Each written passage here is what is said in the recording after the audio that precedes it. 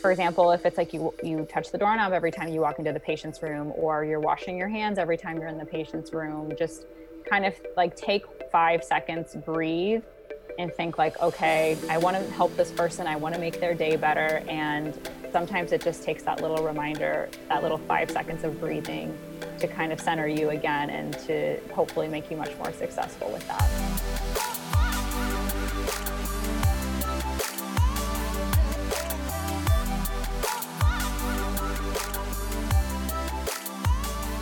Hey there, and welcome to Burnout to Lit Up podcast. I'm your host, Erica, occupational therapist, quirky OT, researcher, educator, and today's episode is all about humanizing healthcare. And I emphasize I in humanizing because I have Dr. Shirazian, an optometrist, come on the show, and that so happens to be her lovely Instagram handle, Humanizing Healthcare. And she goes deep into the art of patient care. So she calls it the art of doctoring. And even if you are not a doctor, you're a physical therapist, occupational therapist, it's still the art of patient care, the art of therapying, or the art of nursing, or insert your profession here. So before I go into my biggest takeaways from this episode, I would like to share that there will be quite a bit of changes coming to my brand entirely. Changes that I would have never even thought of doing a week ago, much less ever. And change is good. Change is essential. I listen to Headspace podcast. No, I listen to the Headspace meditation app. Every morning they have the morning wake up. And on Thursday mornings, they've been featuring baby animals and their journey in the world, or they feature a nature segment, and they talk about impermanence and how nothing is permanent. Things are changing. That's how the world works, and that's how we work. And there will be significant changes coming, but they will be coming slow. They will be coming gradual. And this is a really big deal.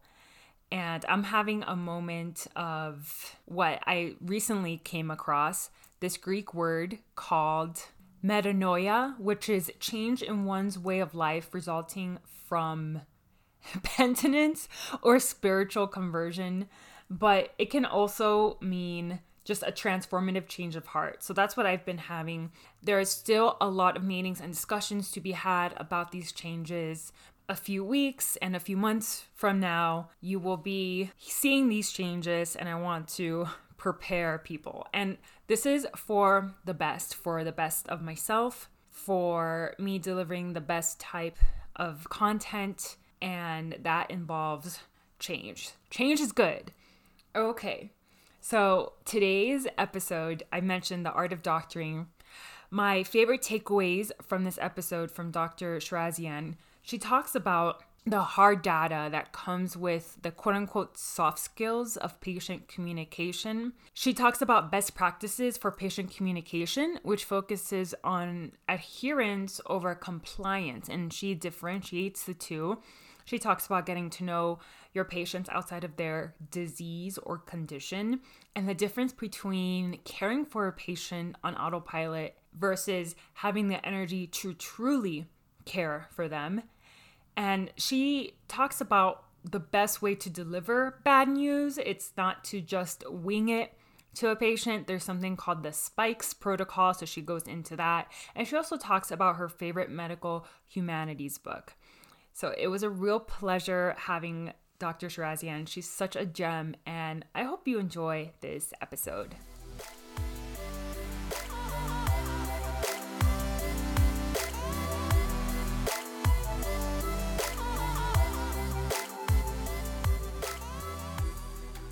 So Deli, I'm so excited to have you on the show. I've been following you for quite some time. And first of all, did you come up with the humanizing healthcare yourself? Did someone help you come up with that? Because I think as an optometrist, that's really clever. Yeah, well, first, thank you so much for having me. Really happy to be here. I was actually talking with a friend about, this project and thinking about what I wanted to name it. And I looked up on Instagram just regular humanizing healthcare and the normal spelling, and it was already taken. And so literally we texted at the same time, human I, EYE. And then I was like, no, it's corny. And then I thought more about it and I was like, you know what? It kind of embodies everything that I'm trying to portray here. So it stuck. Yeah, I don't think it's corny. I think it's really clever and so fitting on so many levels. So talk about, if you can share with us your background as an optometrist and a little bit about who you are and your interest, because I know you've also done some research, and I have never had an optometrist on the show, so this is my first time. So I'm very delighted to speak with you. Yeah, so I'm actually originally from St. Louis, Missouri. And that's where I also went to optometry school at the University of Missouri, St. Louis. And during my time as a student, I really had an opportunity to rotate through a lot of community health centers. That was a really nice part about my school. And I felt like during that time, I got to see firsthand, people that didn't have access to healthcare, weren't insured. And I felt really strongly that these people should still receive compassionate quality care. So actually, like thinking back on my optometry school journey, I realized that this concept of humanizing healthcare has maybe been with me longer than I had thought. But it really wasn't until I started my residency program at the Kansas City VA, and my residency director, Tim Harkins, had a weekly humanities conference with us. And so this was my first introduction to the art of doctoring. From, optometry school up until that point, I was just really focused on like, I'm going to pass boards and I'm going to make sure I know all the signs and symptoms of these diseases. And I thought that's what made a good doctor. And it wasn't until I really dove into the medical humanities that I realized like, wow, I totally kind of missed the ball on like what good doctoring is and what's included in that. And so we read a bunch of papers and articles on the topic. And when it came to our first residency project, he was like, you guys can pick whatever you want. And I was like, well, could I pick, patient-doctor communication? And he's like, well, sure. So I spent a lot of time doing research and looking up evidence on that. And that was kind of the springboard that started all of this. And so when it came time to apply to jobs, I applied to optometry schools because I wanted to teach. And my presentation in my job interviews was on patient-doctor communication, which was a little bit risky, I feel like, because it's kind of like a soft skill. And like most people would present on like an ocular disease or something, along that vein. But I felt like, this is what I want to bring to the table. And I want to be somewhere that also aligns with that. So I ended up here in New York at SUNY College of Optometry. And I do a lot of the teaching in the patient-doctor communication stuff in our curriculum. So in the first year, I do all the lectures in it. And I also co-teach an elective course on the art of doctoring too. So I kind of started this Instagram page because I realized, I can only share this information with my students and my colleagues. And I really wanted to spread it more to the healthcare as a whole, because I feel like it could inspire so many people to kind of go down this path as well and to really reevaluate, our role as healthcare providers. Yeah, and there's definitely the science we need, but there's that art that we're not really taught in schooling. And we'll get into this in a little bit. I want to save that question for a little bit. But before we go into all that, I want to ask you, have you ever experienced burnout as a healthcare provider, as a student, in academia? Well, I feel like burnout as a student is like a given. Yeah. I just say that. I mean, like, I felt like my identity as a student was being a student. Like, people would ask me if I had hobbies, and I was like, does studying count as studying? A hobby? And I feel like we can all relate to that on some level. But, in terms of like my professional career, thankfully, I mean, I'm young in my career as well, so maybe I don't have enough years of this, but I think this past year has just really been extremely difficult with COVID and the pandemic. And you can probably relate to this too as an OT, but you never think about your career as potentially being life threatening. I don't want to say it, that sounds really harsh, but, you never think about going into work and, potentially catching something from one of your patients. As optometrists, yeah, people can have contagious eye conditions, but, it's never on this level like COVID was. So I feel like the fear really consumed me, and it was hard to, there were days where I was like, I wish I wasn't essential. It's really hard to find that motivation for taking care of patients when you feel like there's just so much fear surrounding it. So thankfully things have gotten much better. We have vaccines, there's a light at the end of the tunnel. But other than that, I've been lucky where I haven't felt a lot of burnout. And I think that's due to a couple of reasons. One is that being in an academic setting, I wear a lot of different hats. So one day I get to be in clinic with our students. The next day I'm teaching in a lab, teaching the students how to do clinical skills. The next day I'm teaching in a classroom setting, a seminar group. So I feel like there's no monotony. So that really helps. And then the other thing too is I feel like this journey of humanizing healthcare has been kind of an antidote to burnout. You probably know much more about this than I do in terms of like what prevents burnout and what doesn't. But I just feel like connecting with patients, going into every encounter with an intention of really developing a relationship and taking care of people really makes my job so much more fulfilling. And there's a lot of evidence to back this up as well. There's a whole book called Compassionomics that came out, I think it was a couple of years ago, that even talks about how if we show compassion, that actually helps us feel good and can reduce things like burnout. So I think that probably plays into it as well. Absolutely. I know from research, compassion and having self-compassion, especially for healthcare providers, is essential because it doesn't take away the stress, but it makes the stress more bearable. And that's really important. And I feel from this perspective of looking at the medical humanities that having this compassion requires a level of mindfulness, and having that mindfulness, as I'm sure you know, there's so much evidence out there on mindfulness. And I find myself in this job, it's my first clinical job I've had since I really dived into this burnout research. And now I'm in the process of conducting my own research, and I've taught courses, and it's really cool. And now that I'm back in this clinical setting, I noticed that my approach to mindfulness and compassion has changed not just how I feel about myself, but my care drastically. So that's really impressive that I'm impressed with myself. Like I'm actually able to apply the research to my practice. And so that's really cool. And that's cool that you took that risk and you made that presentation, and it has opened doors for you, and here you are doing it. Yeah, it's funny you mentioned mindfulness too, because I think that there's a lot of parallels with, being present with patients, empathy, compassion, that there's a lot of mindfulness things that go along with that, or you have to be mindful in order to kind of do those things. So I've kind of realized like mindfulness has been a theme in a lot of this as well. Absolutely. I think it's like the foundation or the glue of all of this. Yeah, totally.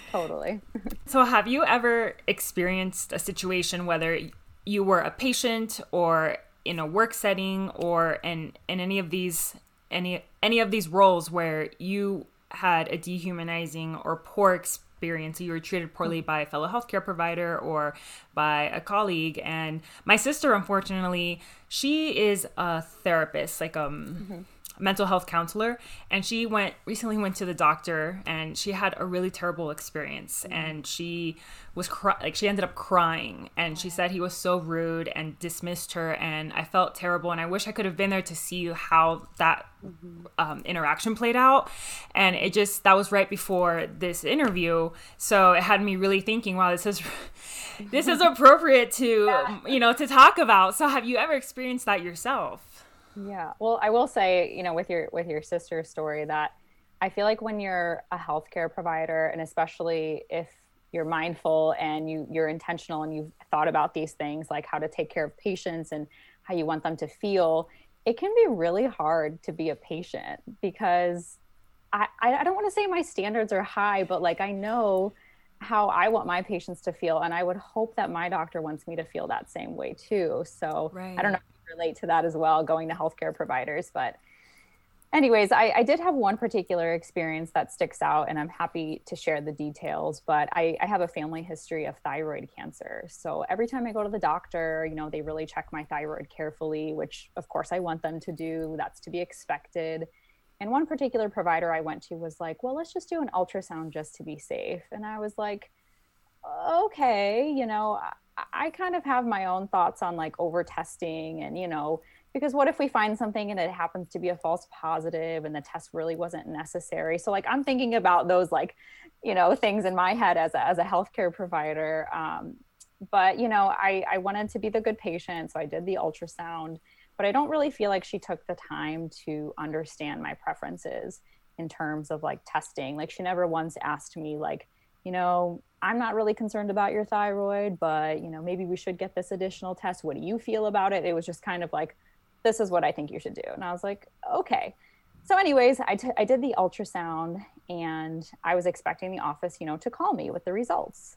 And I had to finally keep calling them. And it took 3 to 4 weeks for me to hear back.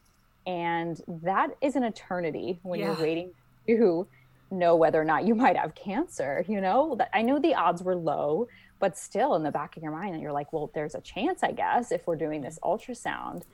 And I just thought about, wow, like even keeping patients waiting a day, a week, a whole month is agonizing.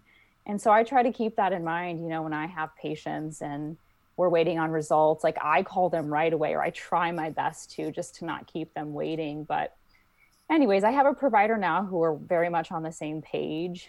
We had a long discussion about, you know, risks, benefits of ultrasounds for thyroid. And I felt like we have a better patient-doctor relationship where she kind of hears my take on things, and I also respect her opinions as well. So I just try to keep that in mind with testing, over testing, keeping patients waiting for results, because it can be so anxiety producing when you're on the other side. Oh yeah. And as a healthcare provider going to appointments, I have my own internal burnout detector, and I can guess, oh, this provider is really burned out, and or maybe they're just having a bad day, but I don't think I'm a difficult patient, but I'm very critical on the inside. Same. So thanks for sharing that. I haven't had an experience quite like my sister's, but I've definitely been dismissed, or I've had, first of all, for example, I've been to a dermatologist since I was 12 because I've had acne since I was that age. And then I've seen so many derms. I went to one new derm and they wanted to prescribe me Accutane right away. Whereas I went to other derms and they're like, you're not an appropriate candidate for that, and give me a very like in-depth detail. And I could have sworn this derm that wanted to provide me Accutane didn't even get as close to my face as he should have, like to really examine my face. I didn't feel that I was receiving personalized care. And then now actually my derm is someone from Instagram, believe it or not. So, and Amy from the Skin Enthusiast, she's amazing. And so when I see her, even last time I saw her was a virtual treatment, but I know like I'm getting amazing care. And so I think that's really cool about Instagram. So you can find providers, and it's really awesome. Well, totally. I think it provides a lot more transparency in terms of like who your provider is, and it kind of almost in the opposite way, like humanizes our healthcare providers too, and being able to get a glimpse into that. But I'm with you. I think I really try not to be critical of my healthcare providers, because I know like I've had days where it's been really tough, or you have, you know, those couple of emergencies that come in and you're running behind and you just feel like you're kind of drowning. So I really try to keep that in mind and practice that compassion towards them. But at the end of the day, like you really need someone who you feel like is listening to you and is on the same page. And that's just a non-negotiable. Oh yeah, exactly. Exactly. Like yesterday was a really tough day for me. I felt like the best way I could describe it on my drive home was a balloon deflating. I had all this energy, and then when I was driving home, I was letting it all out. And it was kind of rough yesterday, just a lot of highly involved patients, but I do my best. That mindfulness piece that I mentioned earlier really plays a role in like checking in with myself throughout the day. And I know you were really big on, you mentioned earlier that presentation you gave was the quote unquote soft skills. And we talk about soft skills, but you are like me, evidence-based, and you like hard data. And what are some of the, I know you have different examples, but what are some of that hard data in terms of that patient doctor or patient healthcare provider relationship and humanizing or bringing that art of care into a science? Yeah. So I love talking about the hard data because, as I've mentioned, I feel like a lot of providers, people, when you hear like patient doctor communication or like humanizing healthcare, it's like, oh, okay, yeah, that's like the soft stuff. So I really love like digging into the evidence and sharing that with people, because it's like, no, wait, we have evidence for this too. And a lot of my page, if you go on it, obviously you'll see a lot of it is data driven. A lot of it is also like, I love sharing quotes or books or other passages as well, because I think that's just as important. But I try to sprinkle in that evidence too, just to kind of say, hey, I'm not just saying we should do these things. This is also based on studies. So a couple of things. First, doctors on average interrupt their patients within 11 seconds. So this study was done in 2019, and they recorded patient encounters. So after the provider elicited the chief complaint or asked, what brings you in today, they timed how long it took the doctor to interrupt the patient. And on average, it was only 11 seconds. So if you think about like how important the chief complaint is, like, I don't know what the patient wants or needs unless I listen to them. And so we have such a tendency. So if a patient says like, I have blurry vision, it's like, I want to jump in and be like, okay, which eye, how long? But we really have to sit back and let the patient tell their story, because then we're actually going to get most of the information that we need anyways. So a similar study was actually done in 1984, and they found that the average time to interruption was 18 seconds. So that was like the original data that I had been using, but this newer study had come out, and now I'm like, wow, we're actually going the wrong way with that. So I try to keep that in mind when I'm talking to patients. I'm bad at this too, but if you're more mindful about it, the less likely you are at interrupting your patients. A couple of other things. The American Academy of Orthopedic Surgeons did an extensive survey on their patients and their doctors about communication skills.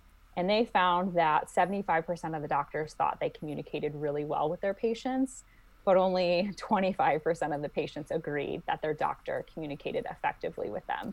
So there's this huge gap in how well we think we're doing and how well our patients actually think we're doing. And I think we overestimate our communication abilities a lot, because as healthcare providers, communicating in that healthcare setting is a lot different than just talking to your friends and when you're hanging out. And I don't feel like a lot of that is taught as much as it should be, whether that's in medical schools, optometry schools, et cetera. So I think that data is interesting.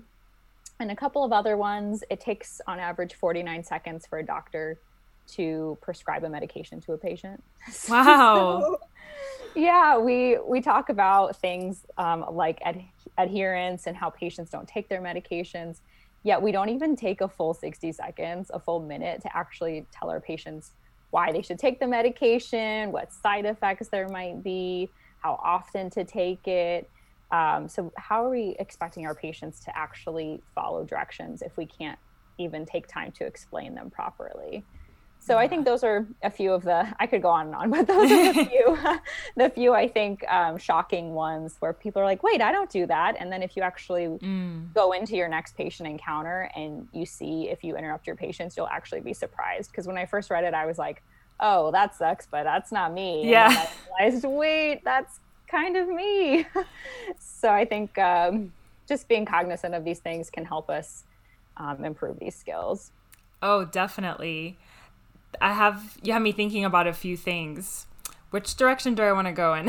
Well, let's start with, first of all, the difference between patient adherence and patient compliance. And many moons ago, I did an episode with my husband when he was co-hosting the show with me. He's no longer, because he would prefer to be on the back end. But we talked about, why patients are quote unquote non-compliant. And that's like, there's a slew of things that can go into that. And it's not that they're non-compliant, it's that how could you as a provider, what could you have done differently to increase Exactly. that their understanding? Maybe they didn't understand, or like, there's so many reasons. So what's the difference between the two?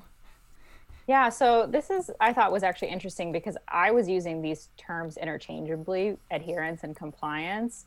But after doing some more research, compliance is more like the provider tells the patient to do something and they are just told to comply. So this doesn't really have a lot of input from the patient. So back to my example of the ultrasound, like I had no input. It was like, you comply, this is what I'm telling you.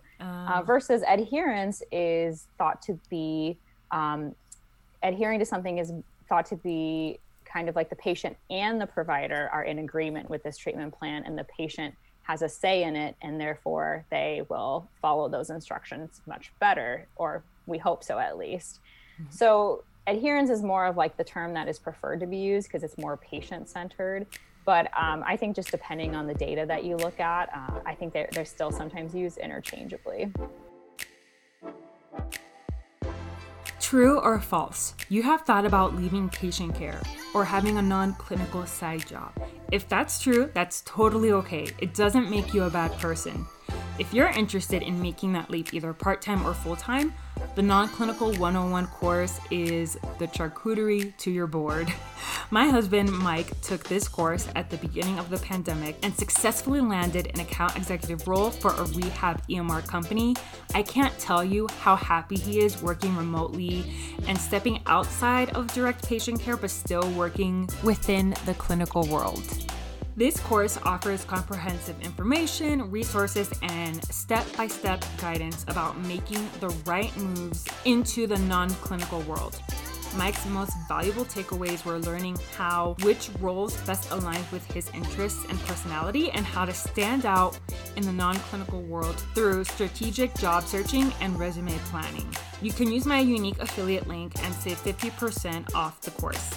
Link is in the show notes, or visit joyenergytime.com/resources. That's really good to know. And how many times do we just expect our patients to comply with what we have to say? Yep. And so as an OT in school, in terms of my schooling, we really focus on client-centered practice. So making our approach and treatment with interventions very focused on the client and their goals and their desires.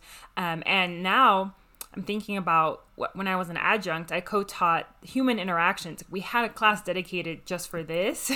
And we learned about, this was when I was a student, but then also teaching it, co-teaching it, I had to brush up on a few things. So one of my favorite things from that class is OARS.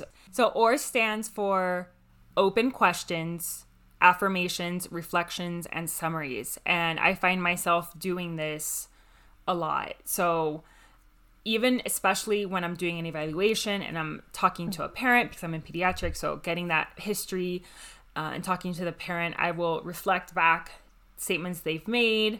I try to stray from yes, no, and ask more open-ended questions, and summarizing what they've told me and giving them the space to talk and to give. And now I'm thinking, I'm like, how often do I interrupt them? So now I'm thinking, I'm like, But so OARS is really, it's a cool technique, and we practiced it. And it's also about that adherence, because we're making sure that as providers, we're on that same page, and we're not just telling them to quit smoking or to, you know what I mean? So, I think it's like, you have to have the patient's input. So even like, there are some conditions where like, you have to go for one or two treatment options. There's really like no other way around it.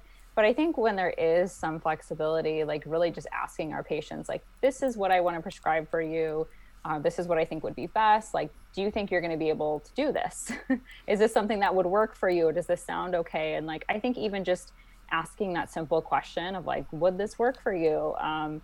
It allows them an opportunity to be like, wait a second, I can't take this medication 4 times a day because I'm going to definitely forget, so then you can explore other options and kind of get ahead of adherence or non-adherence, I should say.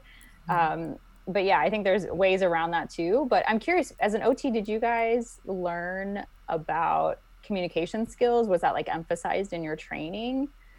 Yeah, we learned different approaches, like different use there. We call it therapeutic use of self. Okay.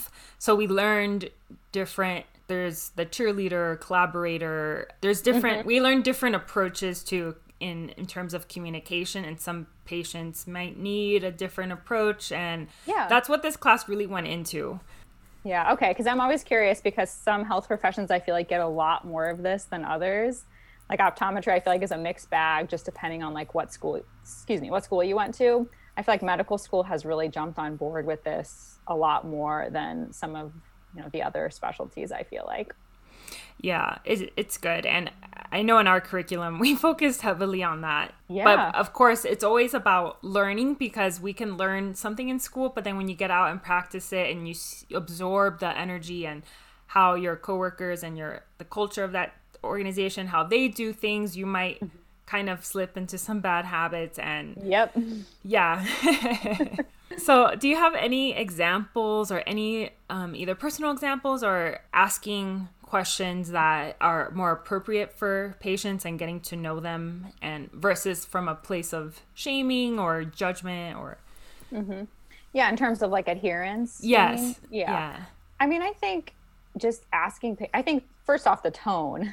So no matter what question you ask, if it's in like a judgy tone, then people are going to feel like, ooh, I better answer this the way that she wants me to answer this. Otherwise, she's going to judge me, and I don't want to feel shamed. So I think first off, just asking anything non-judgmentally. And I think the most broad question we can ask is, what's difficult about following this plan? Or, oh, I noticed, you haven't refilled your medications in a month or two. Tell me what's been going on with that. Have you been having trouble with it? And allowing that open-ended question of just tell me what's going on, I think will allow a more truthful answer versus just like, well, you haven't been missing the doses, right? Or you haven't been skipping those exercises, right? And so we can get a much more honest answer from them. So I kind of stick to those just really broad statements in terms of trying to figure out like what's getting in the way, or like you can kind of try to figure out if it's cost, is it just like they're prioritizing something differently? Because unless we can kind of figure out like what is actually getting in the way, it can be really difficult, I think, to tackle it and to get patients, the help and the care that they need. Absolutely. How can we learn about our patients and develop a better rapport and relationship outside of their condition? You made that post once, and it's about treating a patient versus treating a disease. And I think in the daily, that can get lost unless you have that mindfulness practice, which for me has been so helpful in being grounded in that moment and remembering this is not patient 5 of the day, but this is so-and-so. And that really helps me. My first few years of practice, that got lost. And I was just at this level of performance where I felt like it was a lot of stressor, and mostly self-induced stress. Did I say stressor? Or pressure? I knew you meant stress and pressure. Oh my God. That's a new word. Well, stressor. Yeah, I get it. I know what stressor is. Okay, that should definitely be a new word that we need to use, stressor. Oh, wow. Okay. Yeah, that's where I really was at the time. I was feeling lots of stressor. Yeah. And so I was more concerned, and definitely I have those days too where I have to feel like I'm surviving a little bit more. But then in the midst of that survival in the past, I didn't really get deeper into this mindfulness. And even though I did have this training, like I had mentioned, it's still, as a new guy, you're trying to get your bearings, and even in different job situations, like I said, different people you work with, you see how they do things and you might absorb it. And so how do you go about getting to know patients outside of their condition, and why is that important? How does that make you a better practitioner? Yeah, I think that's such a good question, because it's not easy. And like you had mentioned, it's the easy way is actually doing the whole autopilot of just, I'm going to see patient A, B, C, D. That's what they are. I'm going to treat their condition. And you're kind of just you're doing the bare minimum. I mean, you're taking care of the patient, but are you really taking care of them? And so I feel like this requires effort, and it's an intentional choice to really get to know your patients. And when there's effort involved, it takes more time and energy. And so unless you're mindful about it, unless you are in that mindset to do it and you remind yourself, it's really easy to slip back into, my patient is a diabetic instead of a 63-year-old who has diabetes and is also all of these other things.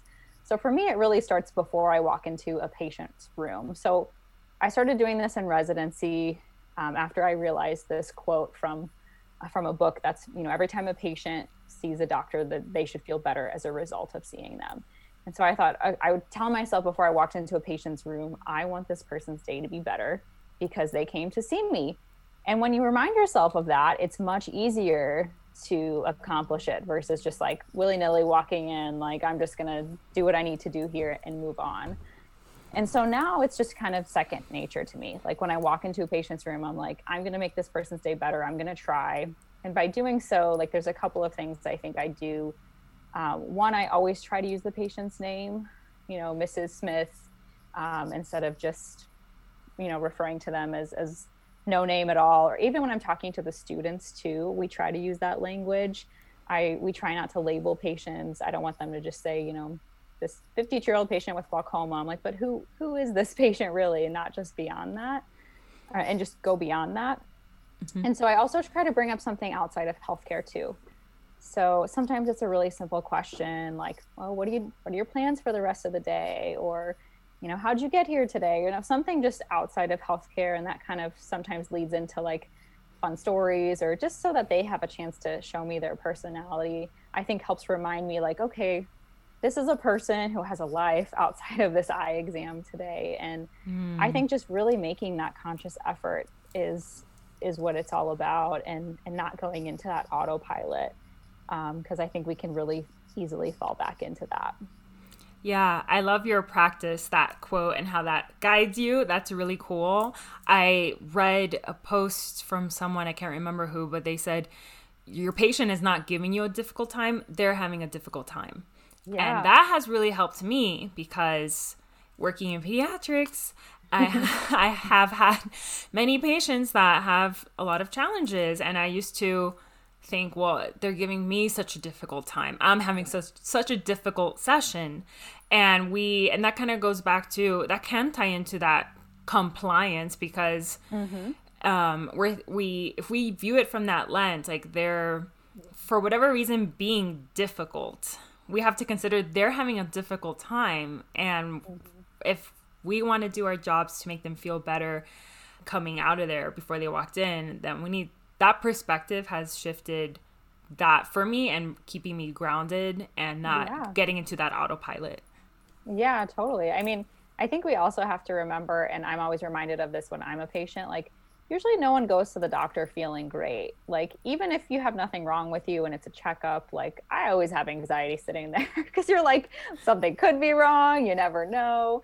So I think also trying to remember that, like, people are coming to you in a very vulnerable state, and just, being mindful of that and wanting to make that person feel better as a result. Like when you are actually wanting to do that, I feel like you're much more successful, and than just like going in and going out of every room and hoping you did well that day.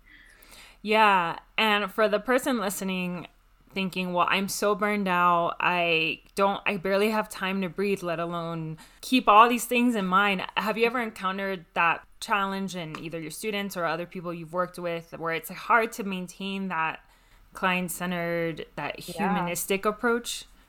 Oh, totally. I think when days get really busy, I'm usually supervising multiple students at a time. And when things get really busy, it's like, sometimes that can be the first thing to go, because you're like, all right, I need the bare minimum right now. And that's like, what do I need to take care of the patient?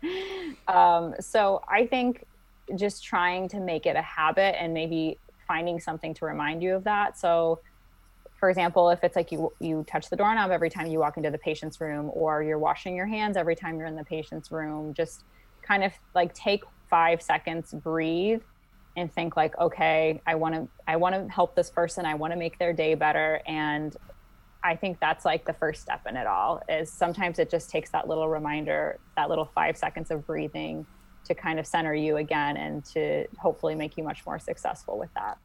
Yes.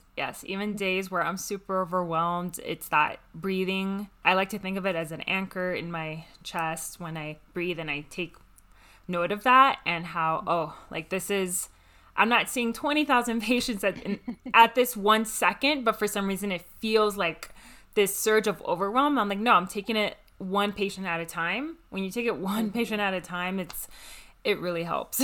1 hour at a time.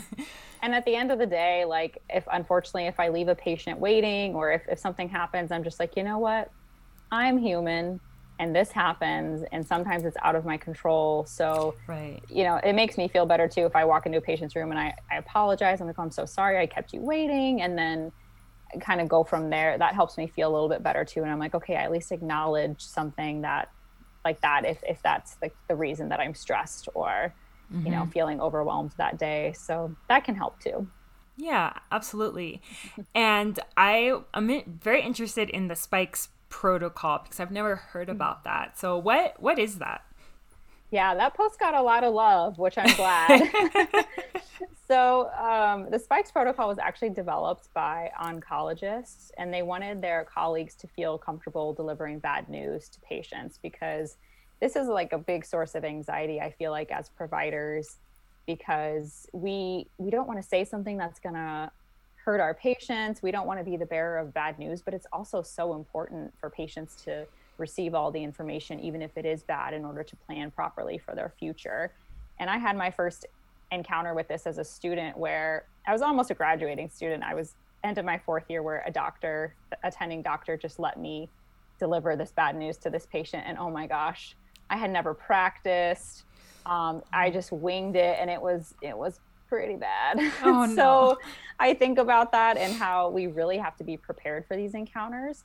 So the Spikes protocol is an acronym for delivering bad news that healthcare providers can remember, and it can kind of help guide you. So I can briefly just review it, but it's not going to be in as much detail as like reading the paper. But first, the first S begins with setting up the interview. So you want to make sure, you're in a private room with a patient, you appear calm and attentive, you're sitting at eye level, and you want to invite any family or friends into the conversation. The P is patient perception, finding out how much information the patient already knows about their condition, asking them something like, well, what did you first think when you noticed your right eye was blurry, to kind of figure out if they have any understanding of what's going on. Mm-hmm. The I is inviting them to share information. So instead of just like blurting out what's going on, this goes back to patient-centered care. Like, I'd love to tell you more about your condition and then answer any questions that you may have. Is that okay with you? That allows the patient to feel a little bit of control over the conversation and the pace of things. K is knowledge transmission to patient. This is when we're going to be delivering the news. So we want to make sure we're doing it in small chunks of information, medical terminology. I love using metaphors and analogies and, photos and diagrams when appropriate, because that can really help with understanding. The E is for exploring emotions and empathizing, making sure that we acknowledge what the patient is feeling, validate their concerns. And then the last part is S, strategy and summary, making sure that we have a treatment plan, identify resources for support. Sometimes for us, that's low vision services, it's mental health services, and making sure the patient leaves with your contact information.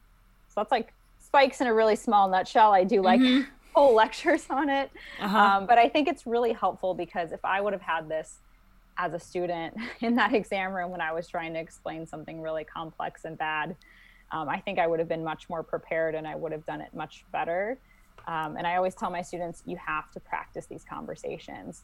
So there are common things that we diagnose that are bad, and you should practice how you're going to explain them to your patient, so that the first time you see it, it's not the first time that you're figuring this stuff out. Oh yeah, that's really important. And some things you said, they reminded me of how they could be applied to coworker and staff interactions. There was one time where I was a newer grad, and one of the speech language pathologists came in the room, like my room. I wasn't treating at the time, but I was like organizing, and she came and she started giving me all this feedback without asking me, without like setting it up. It was completely, I felt ambushed. Yeah. And she came at it from like a good place. It just like she came in the room to get something and then she just started. And I was so overwhelmed and I froze. And I actually don't remember what she said because it was kind of like just throwing this information at me versus asking for permission. And that's all. Yeah. And you said asking your patient, can I share this, or I forgot how you said it, but can I share this information with you? And that can also be important when you want to talk to your boss or your supervisor and asking for permission. Can I share my opinion on the matter on XYZ with you? Or can I have, like, asking for permission ensures a greater psychological safety. So for patients, for coworkers, for your boss, that's just like all around a good practice. Yeah, no, that's a really great point. I think I didn't realize that before you mentioned that, but I do feel like a lot of these concepts can be in, like, I guess, conflict management, I guess you could say, right, in terms of like workplace or like even like with your friends. Like, I think even something as simple as like exploring someone's emotions, like validating emotions instead of just telling someone everything's going to be okay. Oh, yeah. Like, these are, I feel like, concepts that we could use in just like everyday life too. Yeah, like that toxic positivity. Yeah, yes. And telling your patients or anyone, yeah, you're okay, or it's going to be okay. It's dismissing what they're feeling. And I've been doing a lot of that where I'm with my kids and I'm like, I know that it's hard, like whatever it is, like, I know this is hard for you. Yeah. And it's just like someone, like, oh, at least you have one good eye. You know, at least you have one. In that class I co-taught the human interactions, the main professor, I was more, to be honest, it was probably more of like a teacher's aide, but it was in my OT program, and it was very cool to have that experience. So the professor I was co-teaching that class with showed a video of how much saying at least is harmful, because it totally diminishes the pain. And if you're diagnosing or giving bad news, well, at least you have one good eye, or at least, you can still walk, or whatever it is. Like, doesn't help. It's not helpful. No, they don't want you to point out the good things that, like, they can figure that out. They just want someone to say, like, I know how hard this is, and I know this really is frustrating for you. It's difficult. Like, people just want to be heard at that point. And so I think, I don't know. I think early on in my career and growing up too, when like friends would come to you for advice, like I did a lot of that. Like, oh, at least this is fine. Oh, me too. I think it comes from a place of just like, sometimes it's really hard to sit with other people's pain and hurt. Yeah. And it's we just want to put a Band-Aid over it. So sometimes I even like have to be like thinking about what I'm about to say to someone when they share something negative with me. And because my first instinct is like, oh, everything's fine, the toxic positivity, like it's going to be great. But then I have to take a step back and be like, okay, that's not the appropriate thing. It's not what they need to hear right now. Yeah, and we naturally just want to fix people and help people feel okay. And that's just the nature of many of us in healthcare. So it's tough that toxic positivity, to unlearn it. It is. And to just be comfortable with people's pain, I think is something I've had to learn throughout the years. Yes. What are some of your favorite takeaways from your medical humanity books you've read? Because I know you post them, and it's so cool that you're reading those type of books, and I'm sure you're getting so many takeaways. I've read a few, but it's been a while, so I would love to hear like any takeaways that just pop into your mind. Yeah, so I have like a whole library at work of them, and I encourage like my students to come borrow them. Because my residency director in residency had a library of books that we borrowed from. So that kind of like sparked this whole medical humanities books. And so every time there's a new one out, me and my friends always text each other, our friends in optometry, and then kind of tell each other what's out there. But one of my favorites that I mention a lot on my page is Bernard Lowndes' The Lost Art of Healing. For me, that's like my Bible of medical humanities. And Dr. Lone recently passed away at the age of 99. Wow. And I feel like he's taught me so much. It's like I never met him, but I feel like I know him because I've read his book so many times. But a couple of the takeaways that are really important in that book. The first one, that's actually the quote of every time the patient sees the doctor, they should feel better as a result. So that actually came from that book. And one thing that I really like that he emphasizes, so he did a lot in the field of cardiology too. He was brilliant, and he writes this book on, the art of doctoring and like the compassion and the soft stuff. And I love that he emphasizes that you can't have one without the other. You can't be like a technologically savvy doctor, but not have that, art of doctoring and human component to it. But you can also be the opposite. You still need that, the clinical skills, the didactic portion of your education in order to properly care for patients. So I feel like that balance of what he discusses is really important. Another book that stands out is Black Man in a White Coat. We recently read that as a part of our community book club project. So our entire college community was invited to read it, and he actually came on Zoom and spoke, and that was really, really insightful. But one thing I took away from that, especially with everything going on this year in terms of race, healthcare, social justice in general, I feel like his main takeaway in that book was you don't require the same race in order to have a connection with someone. And that really goes to what I've been saying all along, is like treating people, as humans, and patients as humans, and not just their condition. And so just seeing everyone as an individual regardless of race is important. And then anything by Danielle Ofri is worth reading. She has a book titled What Patients Say, What Doctors Hear, and she goes into a lot of the communication stuff. And after I had read it, I actually sent her an email. I fangirled her. And I was like, this is exactly the stuff that I love too. And so it was a lot of mirroring the same patient-doctor communication stuff that I had been studying at the time. She also wrote a book called What Doctors Feel. And it's all about how our emotions also play into medicine and healthcare. And I read it during a time where, and I don't know if you've ever felt like this, like I have too many feelings. Maybe I shouldn't be in this job because I care too much, or I'm too overwhelmed with my emotions. And that book really helped me feel like having emotions is a very human, normal thing. And that's like a normal part of being a healthcare provider. So yeah, that was really insightful in that way. But those books stand out to me. Well, we're very similar because I've emailed authors from books I've read, and they've been guests on the show. So, really? Yeah. Because, I fangirl too, and it's like perfect.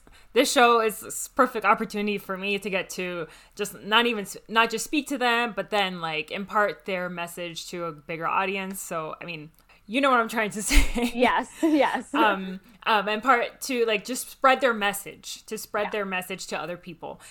So yeah, it's been great to have this opportunity, but that's really cool. I have to look into some of those books. Thanks for recommending them. Yes, I have a whole lot more. If anyone's interested, they can reach out, or my page. I think I have a lot more listed as well. Awesome. Well, this has been really fun. I think we have personally connected, and I know we have a lot of similarities, but professionally that we care about the same things. And this was an amazing conversation. And I hope listeners can take something out of it that can impact their care, even if it seems small. Like a lot of these things may seem small, but they're very big in the scheme of things. So where can people find you and connect with you? Yeah, so I'm on Instagram as Humanizing Healthcare, and humanizing with the EYE, humanizing for the eye doctor. But that's where I am. Awesome, Deli. Well, thank you for coming on the show. What makes you your most lit up self? I would say that's a good question. I wasn't prepared for it. I think I would say connecting with people, whether that's my students, my patients, my friends, my family. I think that's what makes me the most lit up. Awesome. Thank you so much. Thank you so much for having me. It's been so nice talking to you.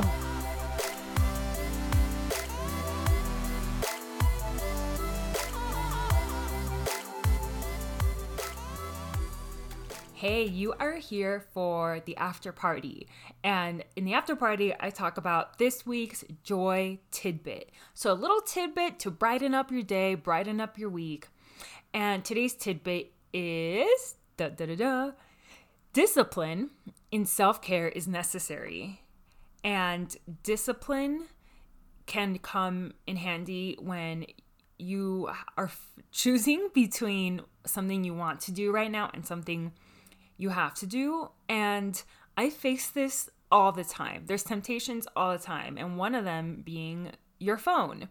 So I can innocently deceive myself into thinking, oh, you know what? I have all these notes to do, but I'm just going to log in to Instagram really quick. And then I know when I say that and I think, oh, I'm just going to be a few minutes, it can turn into 10, 15 minutes.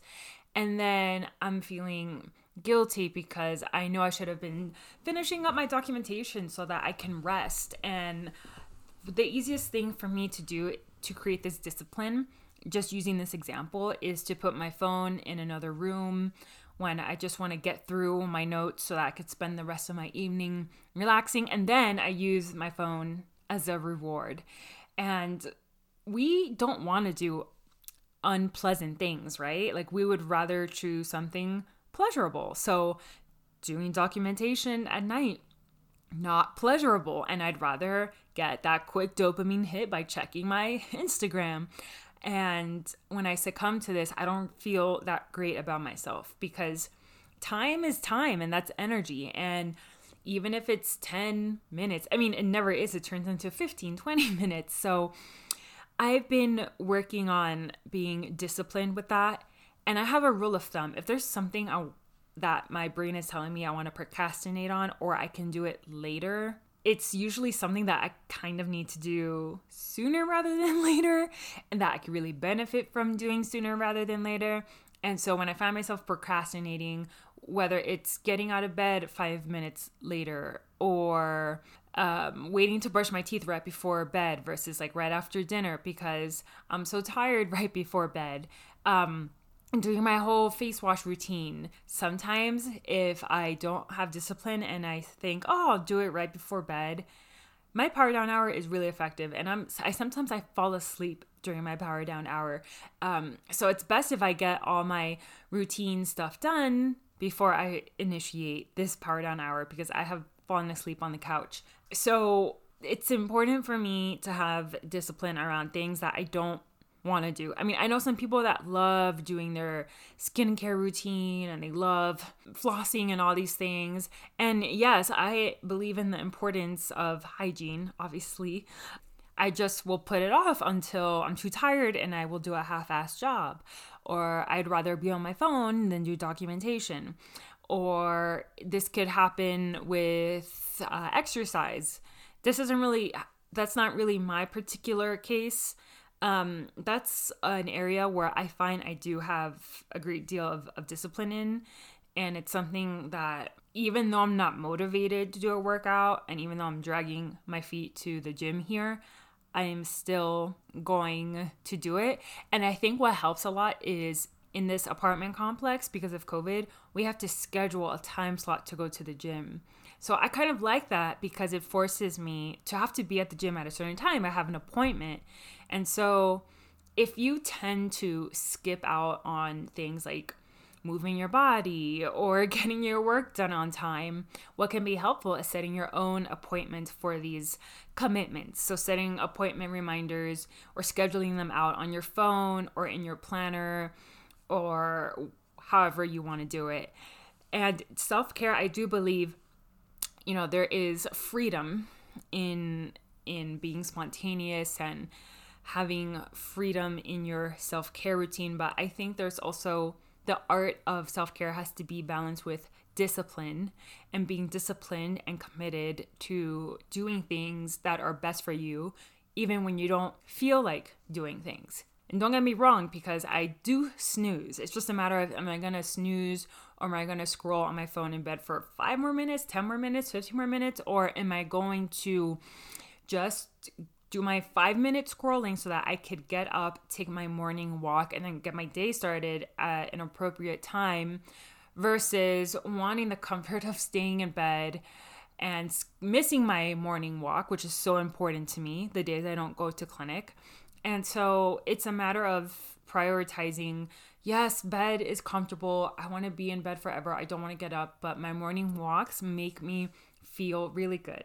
And they're hard to get to because it's early in the morning. It's still cold AF outside. It was 19 degrees this morning, but I still got up, got dressed, and did it. And once I'm out on my walk, right as the sun is rising, that's my favorite time. So I have a little time frame to get out and do my walk because the magic of the sunrise is really important to me. So it's worth leaving the comfort of my bed for. And that is my way of staying disciplined. Within that discipline, I find freedom. Within discipline, I find a sense of comfort because I do have this discipline. Am I always disciplined? No. And being disciplined doesn't make you perfect, doesn't mean you're always perfect and do everything perfectly. But having discipline adds more structure, and thus this structure provides more freedom in your life. So if you're a big procrastinator, and I find myself doing this with unpleasant things like opening a scary mail, like aka bills, or doing my documentation in a timely manner, that's even more of a reason to get to these tasks right away so you can scratch them off your to-do list and then enjoy your free time or enjoy something else. This is all I got.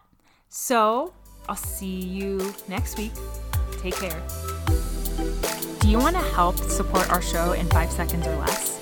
Of course you do. All you have to do is subscribe to the show. And if you have about 30 seconds, then rate our show and leave us a quick little review. Share something that you love from the show, a favorite guest, something you've been able to learn from the show, and we appreciate that so much. So remember to subscribe, rate, review, and share our show with your friends, your coworkers, anyone that you think that this show would benefit. We appreciate it so much. Thank you.